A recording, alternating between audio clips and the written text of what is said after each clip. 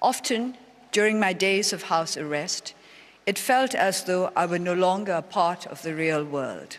That's Aung San Suu Kyi, the woman long considered an icon of democracy in Myanmar, formerly known as Burma. She had come to Norway to accept the Nobel Peace Prize, 2 decades after she won the award. She'd been under house arrest for most of those years, unable to leave her country. As the days and months went by, and news of reactions to the award came over the airwaves, I began to understand the significance of the Nobel Prize. It had made me real once again. It had drawn me back into the wider human community. And what is more important, the Nobel Prize had drawn the attention of the world to the struggle for democracy and human rights in Burma. For 5 decades, Burma languished under hardline military rule. But when Aung San Suu Kyi was finally able to claim her Nobel Prize in 2012, her country was undergoing a profound shift. Then, this November, the unthinkable happened. A landslide victory for Aung San Suu Kyi and her party in Myanmar.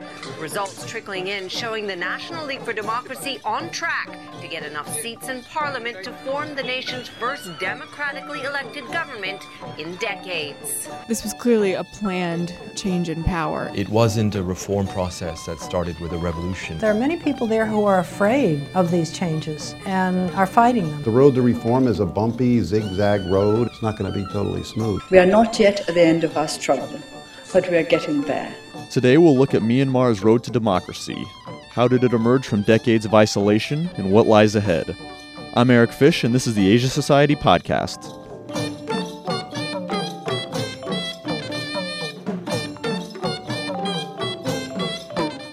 When I first went to the country in 1989, Aung San Suu Kyi was traveling all over Burma, protesting against what had been a very brutal crackdown and actually massacre. That's Tom Nagorski, Asia Society's executive vice president and a former ABC journalist who covered Myanmar for decades. My profound memories are of, first of all, a country that was extremely tense. They'd already had a pretty nasty crackdown, and it was just one of those places where you could really feel, not just read about, but feel and see the presence of the military in almost all facets of life, at least those that I saw at the time. The previous year, in 1988, student-led protests had swept across Burma. Economic stagnation and political repression reached a breaking point. Millions took to the streets, calling for democracy. Armed troops opened fire on protesters several times throughout the movement. By the end, thousands lay dead. This is when Aung San Suu Kyi entered the political stage. She was the daughter of Aung San, a man revered as the father of modern Burma for his role in achieving independence from Britain, before he was assassinated in 1947. Up to this point, Suu Kyi had spent most of her life abroad, and had recently returned to Burma to care for her mother. But the protests presented her with a higher calling. The then 43-year-old gave a speech before 500,000 people, calling for multi-party democracy. Then came the crackdown. Martial law, thousands of arrests, and the military junta banned gatherings of more than 5 people. Again, Asia Society's Tom Nagorski. I had traveled as a journalist to a lot of countries in various stages of development, and what was so depressing about Burma then was that it was a beautiful country. The people were wonderful and energetic, and a resource-rich country. I just knew that from my reading before going in, and yet it was so desperately poor, and really it felt even then sort of a few decades back in terms of time. In this tense, difficult moment, Aung San Suu Kyi helped found an opposition political party known as the National League for Democracy, or NLD. She tested the military, continuing to hold large rallies. Then, in the summer of 1989, she was put under house arrest. Open elections were held in 1990, and Suu Kyi's NLD party won in a landslide. But the military junta nullified the results and remained in complete control for the following 2 decades. Aung San Suu Kyi was a political prisoner for most of this time. It wasn't until 2008 that political winds appeared to shift. That year, a new constitution was put forward by the military government, offering a path to a more democratic system with elections and separation of powers. This happened under the watch of General Than Shwe, who had been the country's top leader for 16 years and was reportedly in ailing health. Though the new constitution was initially met with skepticism, it would later prove to be a turning point. This was clearly a planned change in power. That's Deborah Eisenman, Executive Director of the Asia Society Policy Institute and a leader in the organization's Myanmar initiative. As to exactly why, only Than Shwe knows. Maybe the other senior generals in the party. But it really was sort of a top-down transition that came together after that 2008 Constitution. The Constitution isn't this amazing document for democratic freedom by any sense of the word. There are still very outdated laws in there from British times. It still keeps the military in 25% of the parliament, regardless of what election results would say. It still allows the military veto power over amendments to the Constitution, I should say. But I think what Than Shwe's plan was to see a bit of a change in the structure, and he allowed for this quasi-military government to take place. These changes in Myanmar led to a change in U.S. policy. In 2009, the Obama administration began what it called pragmatic engagement with Myanmar. And if the new constitution had been one turning point, another, perhaps equally significant moment, came in November 2010. The Burmese pro-democracy leader Aung San Suu Kyi has been released by the country's military rulers. The moment that many thousands of Burmese people had been waiting for years. Aung San Suu Kyi clambered onto steps at the gate of her home. A free woman, she waved and smiled at the thousands who'd gathered to witness this historic moment. In early 2011, Myanmar's half-century-old military junta was dissolved and replaced by a nominally civilian government, although the military-controlled USDP party was still firmly in charge. Retired General Thein Sein was appointed president, and over the coming years a rapid succession of reforms unfolded. Many political prisoners were freed, peaceful assembly was legalized, new labor laws allowing for unions were passed, the economy began to open, and media censorship officially ended. It wasn't a reform process that started with a revolution or revolutionary pressure from below. That's Thant Mint U, chairman of the Yangon Heritage Trust and author of several books on Myanmar. He was speaking at an Asia Society event in New York. You had a military establishment that was willing to cede a certain amount of space or control, but on its own terms. The Constitution, the way in which it's set up, the provisions in the Constitution, were all part of a package of things that the military wanted to have in place in order to move towards a slightly more open political environment.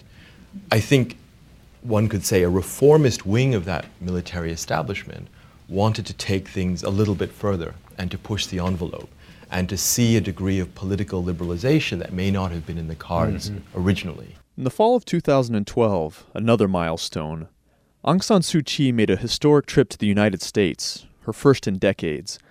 She spoke at an Asia Society event in Washington, D.C. I would like to say how happy I am to be with you today, to be with the people of the United States who have stood by us through our hard years of struggle for democracy. We are not yet at the end of our struggle, but we are getting there. Suu Kyi also said she was willing to compromise with the ruling party as a way to bring greater democratic change. Politics is about compromise. It's about being practical. It's about being down to earth and to do what is best under the circumstances. Our people have been divorced from democratic values and democratic practices for many decades. In fact, many of them say, very, very frankly, we really don't know what democracy is, but we don't want dictatorship. That same week, days after Suu Kyi's appearance, President Thein Sein made his own trip to the U.S., and he too spoke at the Asia Society. The coinciding talks appeared to be a tacit signal that relations were warming between Myanmar and the U.S., as well as between the rival NLD and USDP parties. In his remarks at Asia Society, Thein Sein vowed to continue pushing reforms.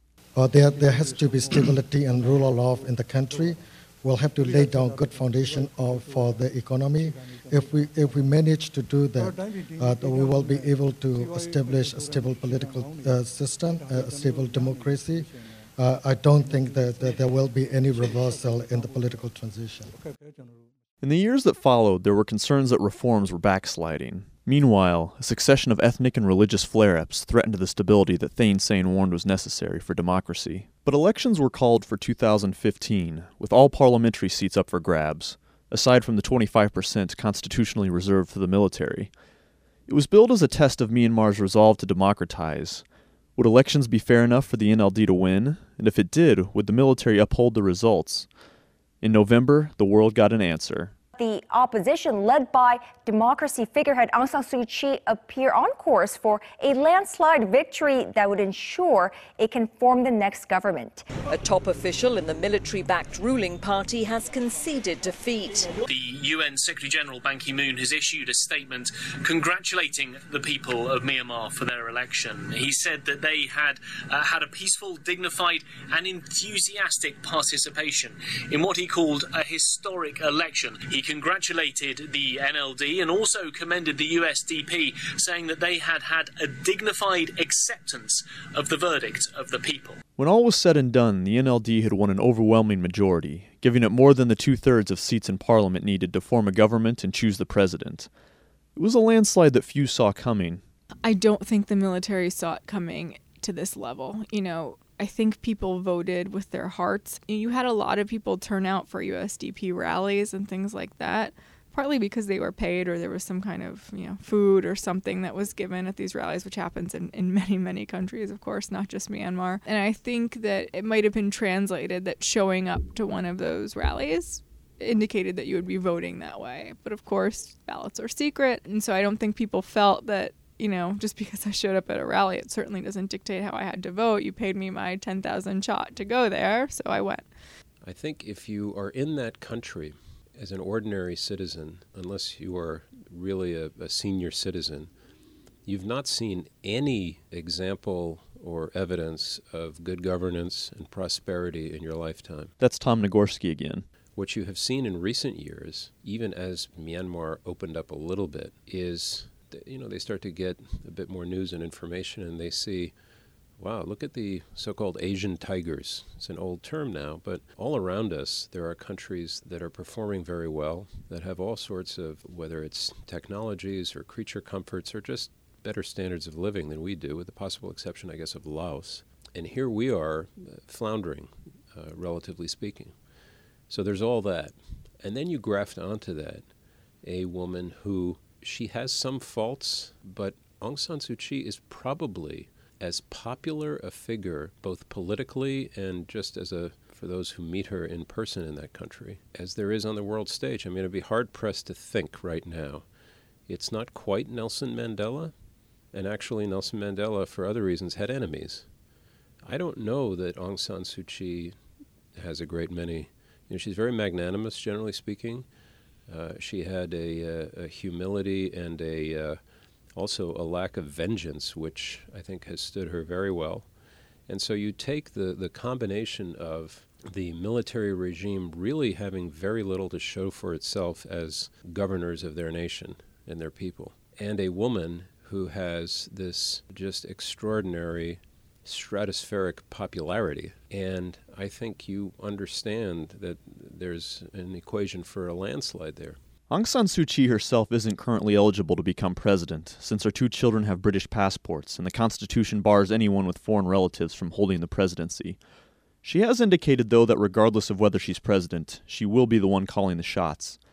Tom Nagorski explains that with this newfound power, she'll also assume responsibility for some of the country's most contentious issues. If you look in the halls of Congress in Washington, or the EU in Brussels, or in other parts of the world, and you say Myanmar or Burma, I think people think Aung San Suu Kyi, I think they think military regime, and I think increasingly they think the plight of the Rohingya Muslims. In the recent elections, the NLD didn't field any Muslim candidates, and despite comprising as much as 1/10 of Myanmar's 54 million people, not a single Muslim won a seat in parliament. Most people of the stateless Rohingya Muslim minority were prevented from voting on the grounds that they're not full citizens, even though most have lived in the country for generations. This is just one of many ethnic and religious issues that's come into the spotlight since reforms began. Recent years have seen numerous clashes between Buddhists and Muslim minorities that have left hundreds dead. A long-dormant rebellion among the Kachin minority is also reignited in the north. I think that when a diverse society that's been held under repression for 50 years is suddenly released from that, the society itself has not developed the mechanisms and the institutions to negotiate their differences. That's Priscilla Clapp, a former chief of mission at the U.S. Embassy in Myanmar and a senior advisor to the Asia Society Policy Institute. She was speaking at the Asia Society event. You release the repression, the repressive hand, the layer of repression on top of it, people start acting out. What we're seeing is communal violence. We're seeing society acting out. This isn't the government so much as it is the society itself that has been held in a state of suspended animation for too long. It's not a modern society. It's almost a feudal society. And they're being forced into the 21st century very fast. And there are reactions to it, particularly from conservatives who are trying to protect cultural heritages. The first 2 years of change created unrealistic expectations because it happened so fast and so unexpectedly. And all they've done is just slowed down. They just haven't they haven't continued the pace of change that they started those first 2 years. And the society is beginning to act out in different ways. And there are many people there who are afraid of these changes and are fighting them. There are also questions about how effective the new NLD-led government will be, given that many of the incoming leaders have little or no governance experience. Tom Nagorski warns against oversimplifying an appealing narrative and letting expectations get ahead of an uncertain reality. There has been a dynamic over the last quarter century, which as a journalist I used to get criticized for sometimes, and I think now we are done with that dynamic, and that is that the way to look at the country was it's the lady against the junta. And you heard that in a sarcastic vein whenever you would talk to seasoned diplomats or Burmese themselves who said, look, that's a very nice storyline. It's this great, wonderful, much-loved, sophisticated, Western-educated, brave woman against the big bad generals. And of course it was true. And it's a very, it's hard not to embrace that story, and it was hard as a journalist not to always come back to some form of it. It was like Mandela a little bit. It's like Lech Wałęsa in Poland, if you go back to Eastern Europe, and all these kinds of things. But now the junta is probably a word we shouldn't even use anymore. It's just a military. It's not a military regime. It's just a military. And the lady is now, she's not just a lady, she's a very special woman in a very special country in a very special role, but she now has to take that, she's done it a little bit already, but she has to take that giant leap, which Mandela took, which Lech Wałęsa took, Václav Havel, it's a long list really, of dissident, prisoner in all those other cases, to president or at least person in a profound position of governing and ruling the country. And some of those people did better than others. And it's not, the training for one and the courage involved and, in success in one of those domains does not necessarily in any way guarantee success in the other. Tom Freston, a former CEO of Viacom who's been going to Myanmar since 1976, most recently to do aid work, warns that another area where expectations should be managed is in business. In recent years, as reforms have unfolded, many economic sanctions from the international community have been lifted. And after what appears to have been a mostly free and fair election, this looks set to continue. This has many international companies and investors licking their lips. Just like the narrative about Aung San Suu Kyi and the regime is sort of irresistible, there's this irresistible narrative that, this is one of the last big markets of the world, and we're suddenly going to, turn it over and everyone's going to transform instantly into great worldwide consumers. But, it's a very naive view because it's a country, again, with an infrastructure that is poor, that is getting rebuilt. And, there was just no ability to handle all the people who came in. The banking system, any of the reforms that had to do with the banking system or setting up certain industrial zones or you name any number of things, just the rule of law and a legal system that was up to international standards has moved much more slowly than most corporations would want. But the fact is that smarter corporations are moving in there. They've adjusted their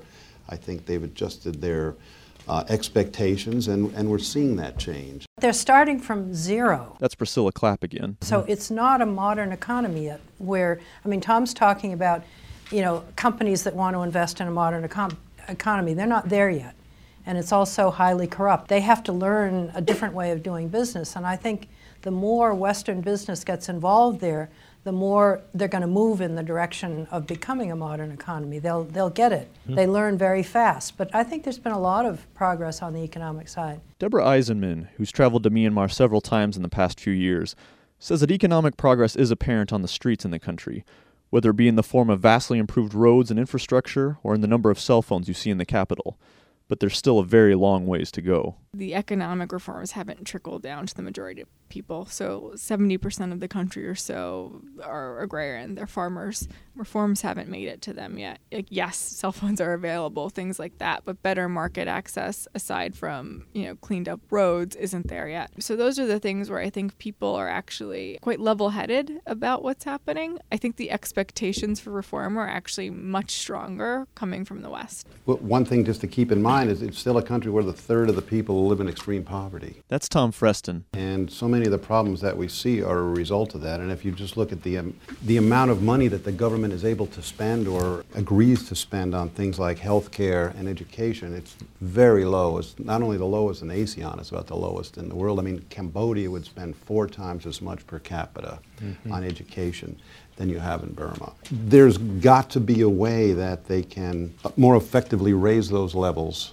get an infrastructure. I think there's something like 5 medical universities in the country right now of any significance. I think there's reason to be optimistic on that front. That's Thant Mint U. I think you'll have a fairly populist parliament, people representing their constituencies, and they will be pushing for increased spending on health and education. I think that's almost a given.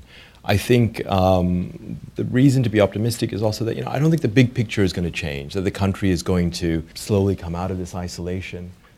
It's not going to move backwards into military dictatorship. There is going to be economic growth. I think the thing is, though, that the default scenario is also one where there could be rising inequality, there could be growing corruption, the kind that you see in many other countries in the region. And I think the question is really, can Myanmar do better than that, than the default scenario? Deborah Eisenman says Myanmar is just starting to scratch the surface of all the political, economic, and social reforms still needed.